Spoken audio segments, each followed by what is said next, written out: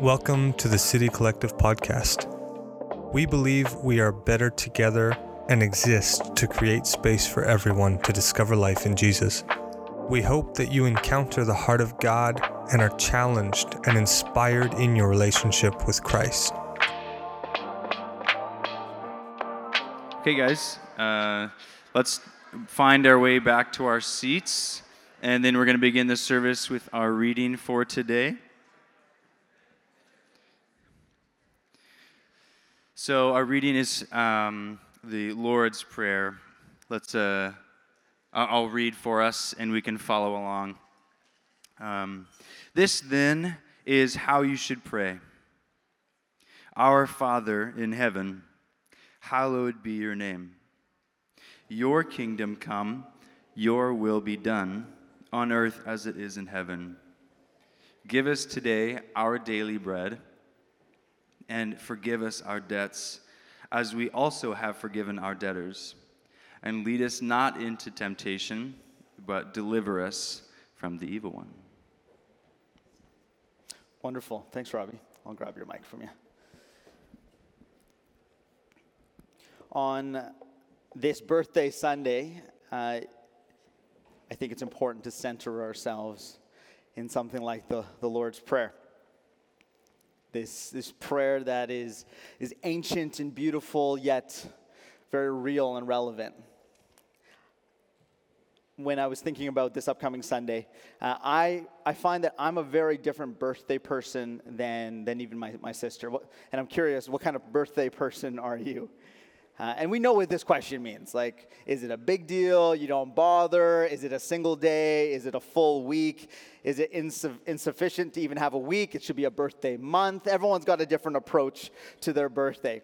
But regardless of the approach, I think that there is an inevitable moment of reflection, whether someone has prompted it or it's happened in our own self-reflection, and this moment where we look back at what was, we think about what is, and perhaps we hope for what might be in the years to come. This being our fifth birthday invokes a similar reflection for myself. And in this season of prayer that we find ourselves in, this is week 3 for us in this Teach Us to Pray series. We believe that this practice of prayer is not isolated to those who have their lives perfectly put together. In fact, it's an invitation to all people to come into relationship with one who desires communion with them, to come in relationship with the Father. To some degree, when I prayed for this church that we now call family, that we're now calling home, I was a very unqualified individual in that practice of prayer. I can think back on it, and there was like this youthful ignorance to some of the prayers that were prayed. There was probably some insufficient communication of needs. I didn't really know what we needed. I didn't really have a full idea of what we wanted. And there was a cautious optimism that was in there. But in the midst of it all, I would say that I would articulate it differently today, yet I know this to be true, that God would hear me in the same way. Despite the fact that we pray prayers that can be lacking, or they don't follow the most effective model or words or fervor, the story that we lean into is one of God's faithfulness to listen. Time and time again, our church, we've seen our community taken care of by means that are beyond strategy or grit. And I hope that has been the story for you as well in your own life. Perhaps you've had moments that you can reflect on and see God's fingerprints upon it. And then we pray again and we miss the mark, and yet God invites us all over again to pray. To pray just as you are, to pray just as you can, to pray with what you've got, to simply pray. These past 2 weeks, we've looked at the first 3 petitions in the Lord's Prayer, refrains in which Jesus models a healthy orientation of our lives and our hearts to pray in a way that looks up at the Father, that pursues intimacy, that surrenders our will. These are orientations of our life so that our prayer might go from the proper perspective. And then it's all centered around that singular statement, on earth as it is in heaven. And then we go into the second half of this prayer that we find ourselves today. We move into 3 other petitions. And these petitions have a different focus. They have a different approach. They have a different feel to them. And perhaps they feel a little more familiar than the first 3. Because I would say they're more along the lines of need. They're requests of desire, of want, of need, and that is often our platform of prayer. That if I'm going to pray for something because I need something, because I'm in something, I'm experiencing something, therefore I need to pray. Even the most ardent of opponents to the Christian faith fall into these moments where they're sitting at the bedside of someone that they love and they don't know what to do, so they simply pray. Even if it is to a deity that they don't even really believe exists, that practice, that impulse, that desire for prayer and that prayer of need rises up within our humanity. So the second half of the prayer feels far more familiar to me, at least. And if the Lord's Prayer, this portion of Matthew 6 that we're spending time in, is a model, it's not meant to be a rule book of how to pray, it's meant to be a model that we are invited to follow. If it is a model, then we can look at places like the Garden of Gethsemane. If you know the story, Jesus is about to make his way to the cross, and there is no polished nature to his prayers. In fact, he's just praying with deep need and desire and request before God, flat on his face, on his knees, begging, God, if this is your will, I'll do it, but take this cup from me. There's an honesty to it. There is an intimacy and relationship that exists, but it does not circumvent or disqualify honest, heartfelt prayer. And the reality is, giving our heartfelt prayers to the Father requires boldness. Bold prayers are prayed out of the Lord's Prayer. Frederick Buechner, he says this. He says, we do well not to pray the prayer, the Lord's Prayer, lightly. It takes guts to pray it at all. Give us, forgive us, don't test us, deliver us. If it takes guts to face the omnipotence that is God's, it takes perhaps no less to face the impotence that is ours. Within this prayer, there is a shift from holiness to human need. And there's an urgency within the language. I hope you can hear it when it was being read. These imperatives like give, forgive, deliver, and they're not casual so they can just be cast into the wind. These are strong words indicating how Jesus believes that we can trust the one in whom we pray. The imperative nature of the language in many ways even simply communicates that God wants our authentic selves in prayer. God does not want you to simply say the right thing. God wants you to give everything to him in prayer. The good, the bad, the ugly, the stuff that we don't want to talk about, the stuff that we are talking about, the stuff that we are experiencing, the stuff that we don't even realize we're experiencing. He wants all of it. And not simply to hold it over us, but to walk with us, to provide comfort within it. I love that this is the language in it. It's almost like a parent who hears this from a child all the time. Mia is wonderful as she's learning how to talk, but man, she's demanding sometimes. She asks for something, she points at something, and she doesn't even really know what she wants, but she asks and she asks and she asks, and she knows that she can do so in the relationship that she has with her parents. There is no qualification to her request. And in some ways, I read this prayer within the Lord's Prayer, and I see these imperatives like a father and his children, and he's saying, ask. And I will deal with it in prayer. I will be with you in prayer. Philip Yancey says, most of my struggles in the Christian life circle around the same 2 themes. why God doesn't act the way that I want God to, and why I don't act the way God wants me to. Prayer is the precise point where the two themes converge. All this to say, when we come to these honest prayers of petition, these prayers of need, we are wrestling with a big question. Do my prayers matter?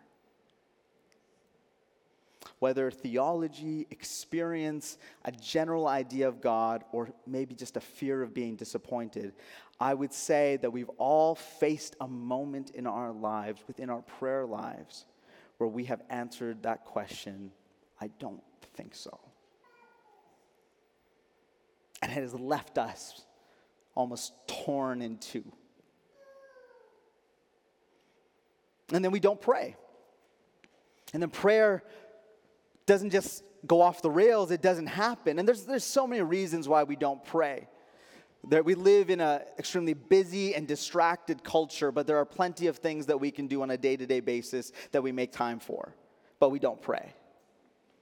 Tyler Staton, out of a church in Portland called Bridgetown, he talks around Philippians chapter 4, and he makes this proposition that prayer is the antidote for anxiety. But he notes this, that for many of us, prayer doesn't release anxiety. Instead, it reveals a different set of them. And this is confusing in many of the ways we experience our Christian walk.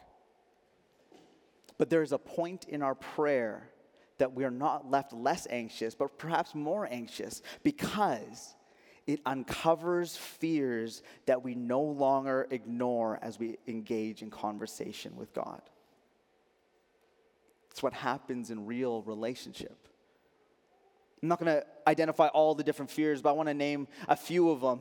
Fear of being naive is one that exists within our culture, especially within Vancouver, that we don't want to look the fool. We don't want to be silly. We don't want to be made to look out like we have got it wrong all along. And so we do everything we can within our prayer lives to pray simple, convenient prayers that are comfortable and that they don't put us in a space where I could be considered to be naive. But prayer is this proposition that puts me below, that surrenders my will, that is risky.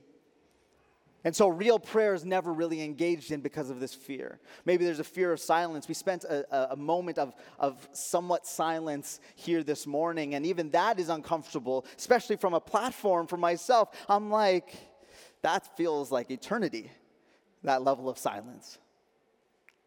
And it's because we have this addiction to noise and to the cacophony of our mind, the decisions that are running through it. We fear the silence, and so we don't engage in prayer. Sometimes it's coming from a good place. We have a fear of selfish motives. Motives that we're holding and we're not sure, am I doing this for the right reason at the right time? And so I don't even pray for my friend because I don't know if I'm praying the right way or for the right reasons. And so then therefore no prayer happens at all, though we just think they do need to be prayed for.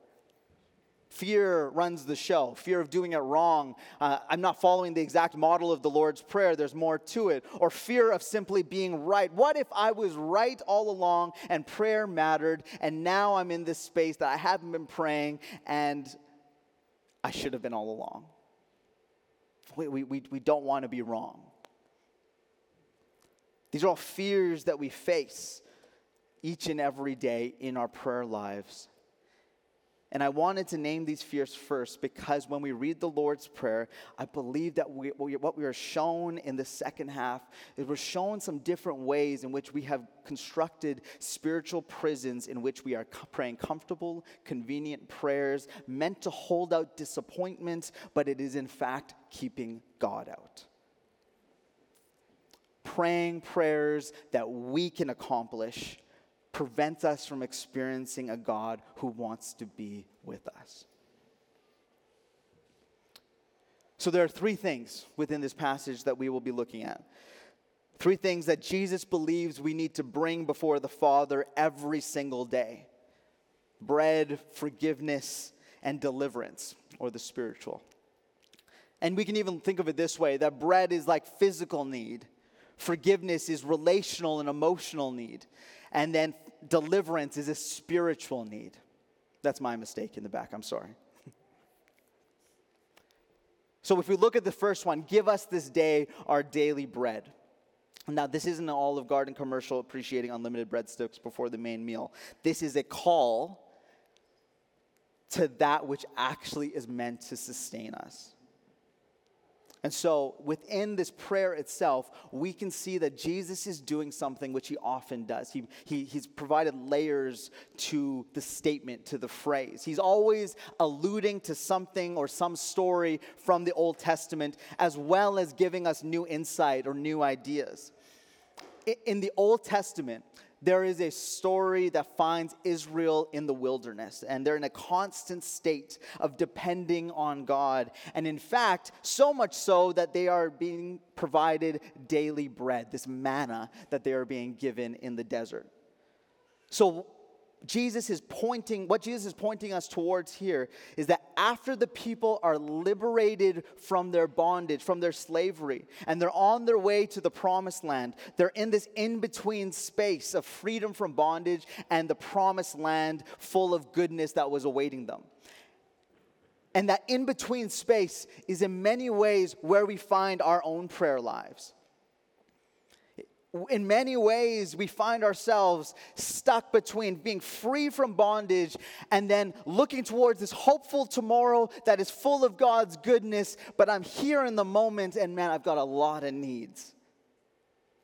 There's this daily journey that I'm on where I hope for this promised future, but I need to live in this wilderness right now.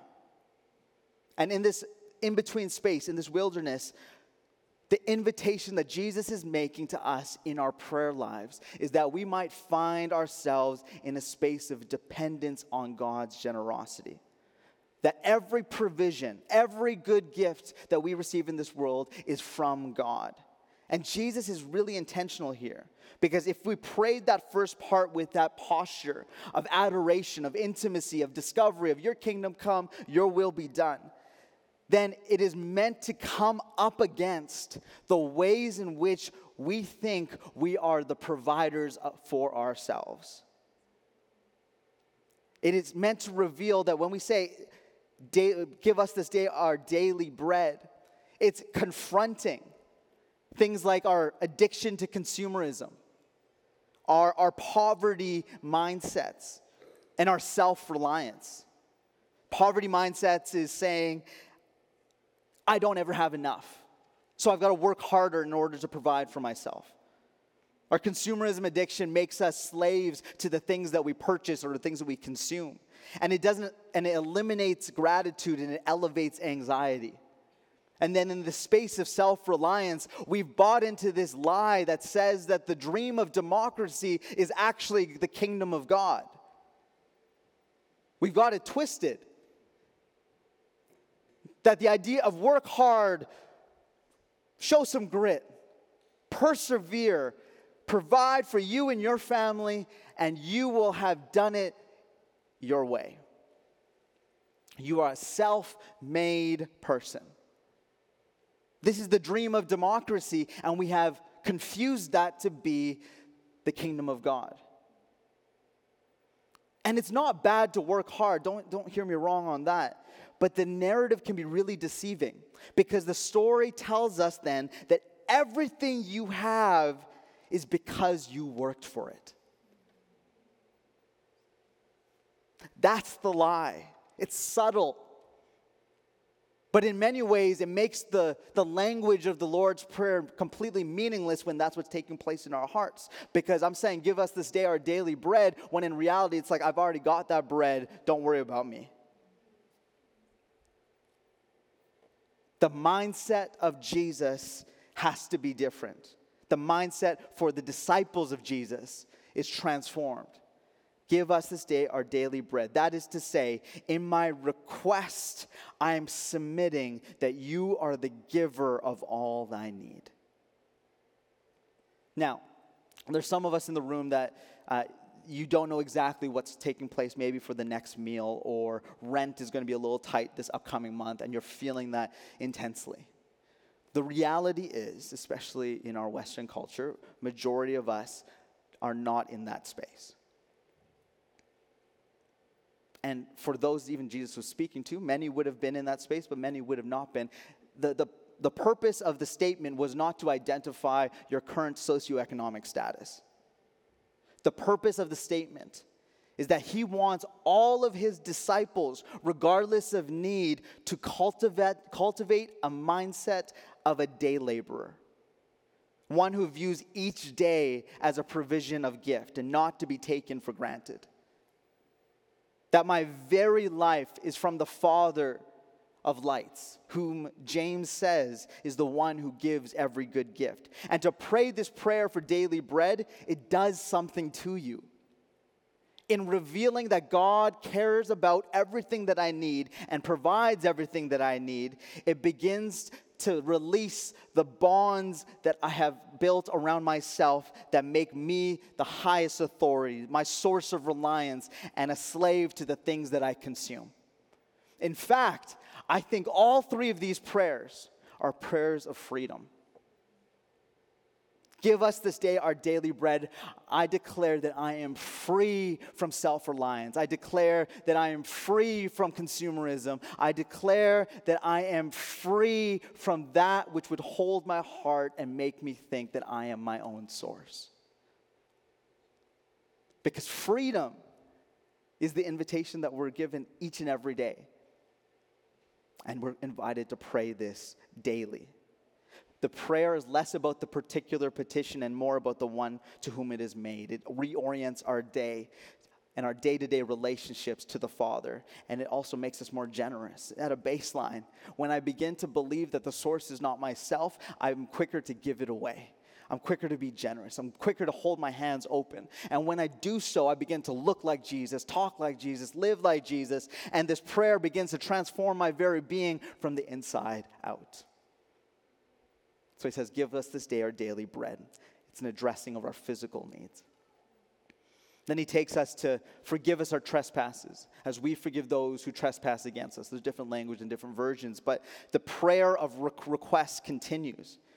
Because if we're being honest, many of our needs extend beyond our physical ones. We have deep relational needs. Who's got some relational issues? I know I certainly do.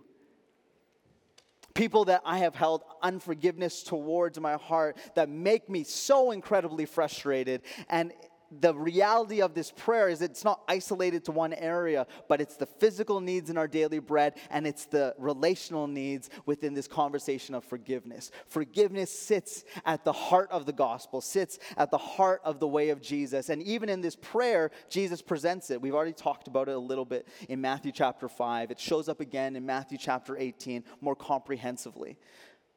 But what I want you to see is that what Jesus is saying, that we need a daily rhythm in the midst of our broken relationships to declare that I am forgiven and I am called a disciple of Jesus to forgive. And just like prayer does something to us when we exercise it, unforgiveness does the same. Jesus sees how humanity is in this constant state of asserting its right to get even. So one wrong perpetuates another, and so on until we spiral out of control. And so Jesus interrupts the story, goes to the cross, and he declares that spiral will stop. He takes upon himself all of the consequences of human sin and brokenness, and he doesn't get even. He does the opposite. He invites those who are causing him harm to find wholeness with him. He says from the cross, Father, forgive them. Jesus does not ask us to do something that he has not already done. He leads the way. He blazes the path for us, that we forgive as we have been forgiven. Now, forgiveness can be really complicated. And the reality is, and even Jesus recognizes, that forgiveness is really hard. Let's recognize that forgiveness and reconciliation, they're not the same thing. Christian forgiveness does not simply brush wrongdoing under the rug and allow people to continue to hurt us. That is not the way of Jesus. Jesus' way of forgiveness is fully naming all that is wrong, drawing attention to that which is horrible, that which is evil, that which is hurtful, that which has been done. But when we name it and when we draw ourselves to that point, the invitation is that we then choose to release your right to get even. Reconciliation is different. Reconciliation is the requirement being two people, both humbling themselves within the relationship, admitting wrong for the purpose of relational health, for the relational healing to take place. And we know that's not always possible. But forgiveness just requires one person, and that's you. Forgiveness is us recognizing that we have been forgiven by a good God and releasing our right to get even. This is hard.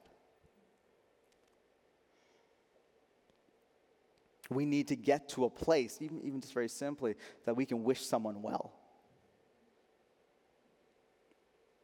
Within this prayer, Jesus talks about forgiveness, and then immediately after, he recognizes, forgiveness is really hard, so I'm going to talk about it again. And he makes it even harder in some ways. He says, for if you forgive people when they sin against you, then your heavenly Father will forgive you. The Heavenly Father will forgive you. And if you don't forgive others their sins, your Heavenly Father will not forgive your sins. That feels harsh.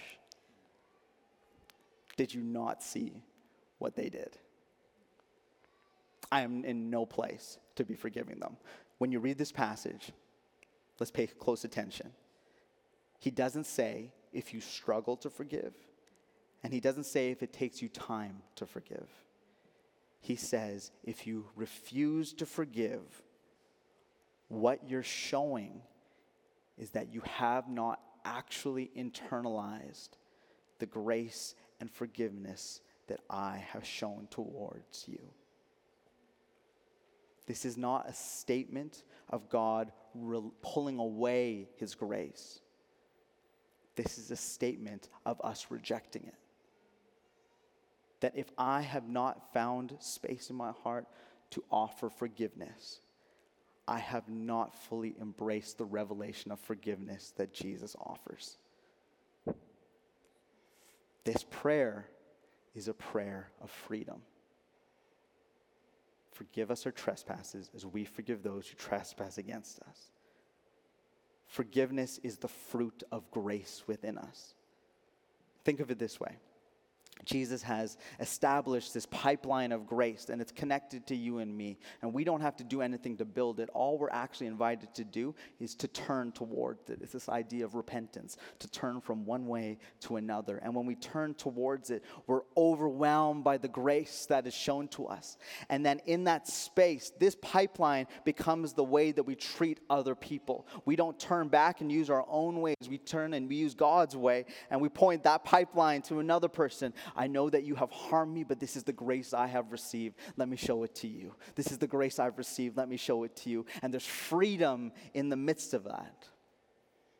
It's like a pay it forward line at Starbucks, right? Someone paid for your coffee, and then you've really felt like, man, that's an incredible gift. I want to do something like that for the next person. And it's more and more and next and next, and it's onward and onward, and hopefully it actually does make you want to pay for the next person because that really did do something within you. Do you capture what I'm saying? Forgiveness is God's good work within us, extending through us so that we are not bound by the things that have happened to us. It's freedom from the pain of the past, from hate in our hearts, and from the possibility of evil in our future, from revenge taking place. And that leads us to the third idea. Lead us not into temptation, but deliver us from evil. I feel like any time this kind of language pops up, it can be really hard to digest, really hard to engage with. And when I've read this before, I've had this question pop into my mind. Does that mean that God plants little traps to see if I pass the test? Is that what it's talking about? That somehow I'm begging God, hey, like I'm not in the mood for a test today. Like, please relax on them.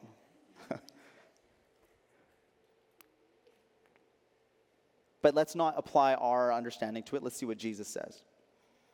And if we look at the moments of temptation in Jesus' life, there's one in the desert and there's one in the garden. One in the desert in which he's at his end, and then he's offered temptation. And this temptation is to pull him away from the path that God was inviting him towards. In the garden, it was temptation to do the same thing, to pull him away from the path that God was inviting him towards. And the same is true for you and for me. When we are walking in the way of Jesus, when we are pursuing kingdom things, the reality is that it is going to be hard. If you are moving in opposition to the way of the world, you will face temptation. But look at what Jesus does. He steps in. He continues on that journey. He says, I'm going to move towards the way that God wants to see the world reconciled and brought into relationship with him. And so Jesus continues on that way. And then he gets to a point in the garden. And he says, take this cup from me. It's almost as if he is saying this very prayer. He's saying, lead us not into temptation, but the second half really matters. But deliver us from evil. That is to say, when I'm in this journey of trying to see the world begin to reflect the kingdom of God, I will face opposition. But deliver me from evil on the other side of it. In his humanity, Jesus experienced the real challenge and pain that comes from walking down a path towards God. And in this prayer, it reflects a reality that Jesus experiences and that we will experience as well. But if I'm going to go through a test, if I'm going to go through this temptation that comes along this path, deliver me. Think of the lies that he was told in the wilderness in the garden, trying to get him to question the Father's goodness and graciousness. Surely if the Father loved you, he wouldn't be trying to starve you out here. Surely if your Father loved you, he would save you from this horrific death. This lie that gets petitioned in your own heart over and over again. I feel like I've heard it in my own story.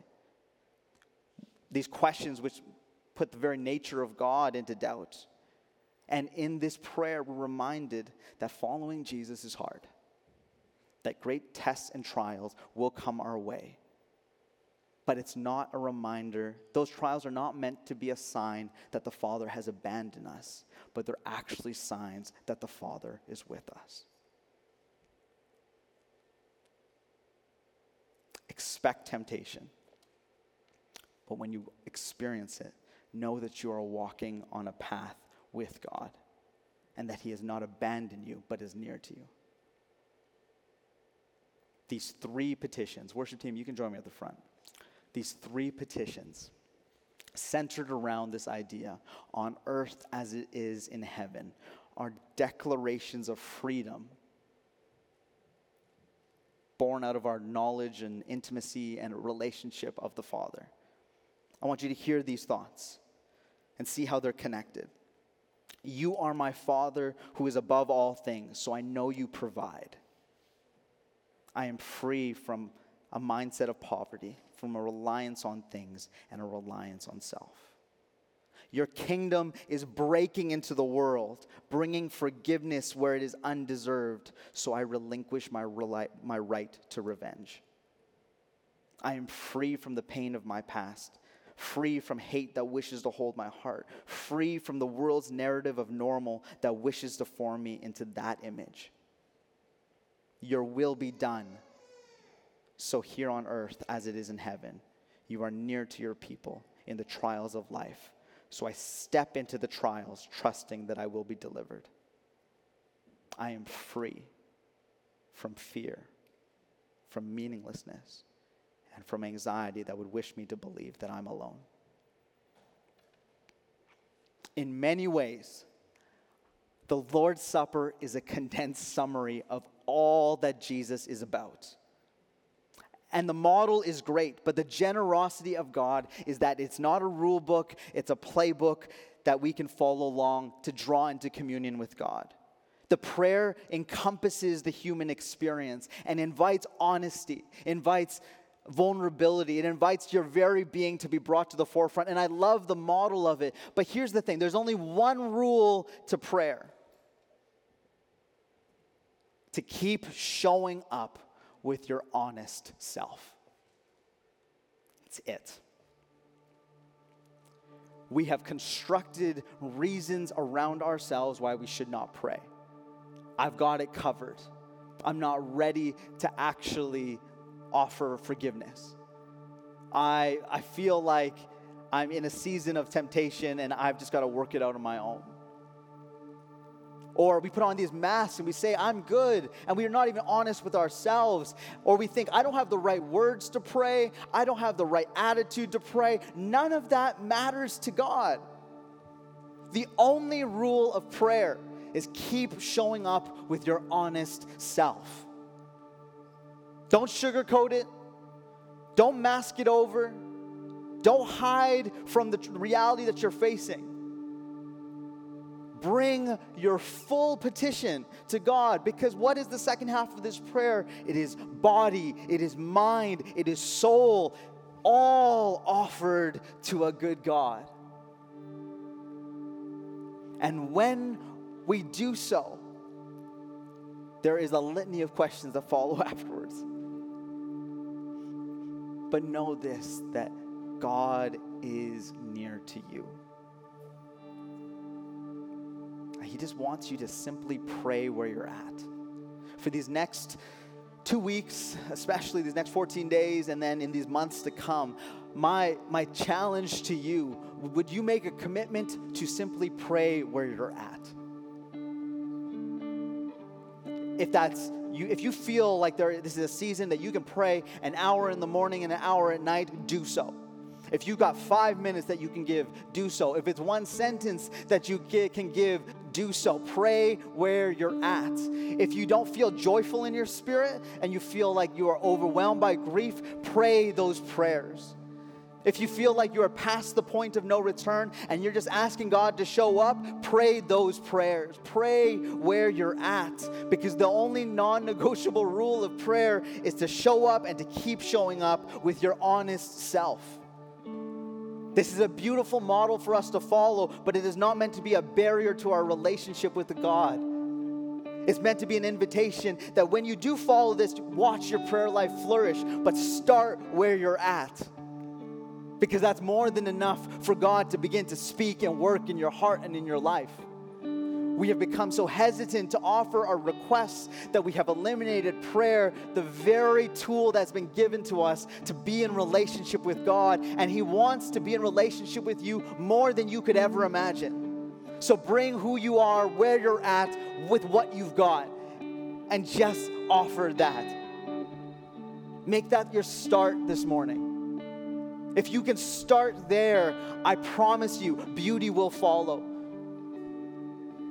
I'm not even promising answer will follow. But the beauty of God is that He is near to us. And He will be near to you exactly where you're at. Bring your requests to God. He cares about your life. So this is what I want to invite us to do as a church. On this, our 5th birthday, and we're looking towards 7 days of fasting.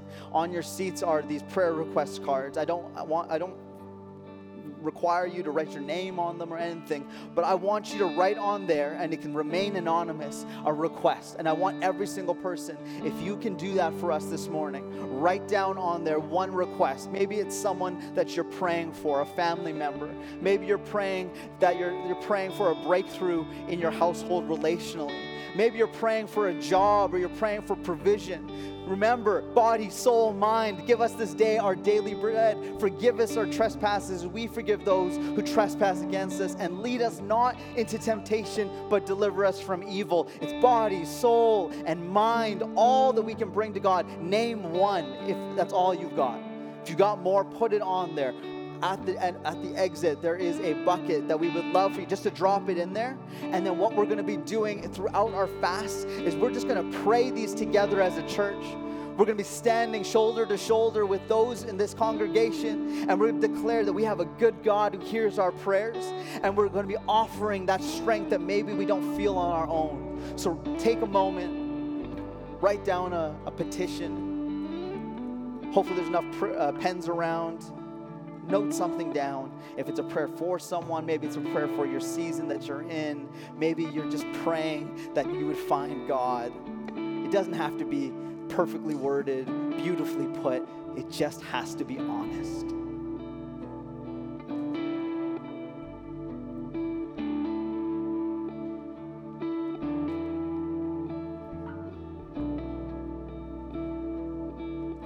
There can be dramatic manifestations of the presence of God. And I think it's something we often long for in our prayer life. And God can do it. But prayer is more of a hammer than dynamite. If you've got a wall in front of you that you feel is blocking the way, prayer is like that hammer that begins to chip away. And maybe you don't see a ton of change initially. Maybe you don't see like there's a lot of good taking place. But I promise you, it's chipping away. It's breaking it down. And on the other side of it is the very thing that you've been hoping for all along. And that's God. Arms open, ready to meet you in the midst of your request. So if you have your cards, would you hold them with me? Whatever it is, the prayer request that you have, would you hold them? And we're just going to be declaring right now, Jesus, would you make us a people of prayer?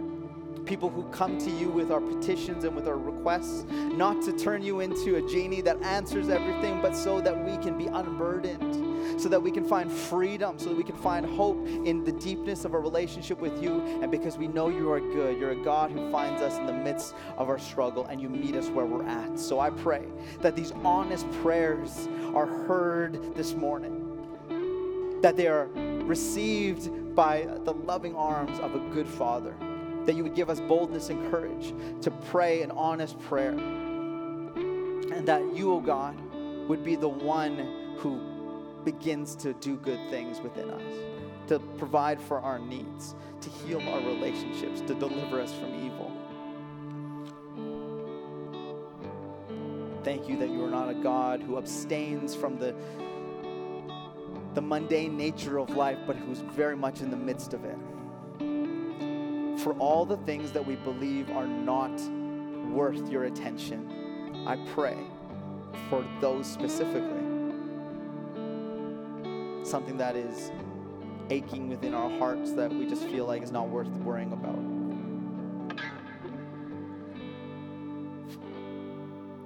For relationships that we have given up on, I pray for that relationship. For a feeling of hate that has lingered in our hearts, that seems to have a hold every time we see a photo or we see a text or we see a word from someone. It rises within us, and we just pray against that right now, that there would be healing from that. We pray that we'd be a people of freedom, and these requests would be that first hammer, that first hit against the wall that holds us imprisoned within our hearts so that we can welcome you in. These are bold prayers that we need, oh God, so fill us with your boldness, not by our own will, not by our own works, but by you and you alone. May we find freedom this morning. In Jesus' name I pray. Amen. Amen. Thank you for listening to today's message. We hope it encouraged and blessed you in your walk with our Lord Jesus Christ. To keep up with City Collective, make sure to check us out on Instagram and Facebook at City Collective Church. Have a great week.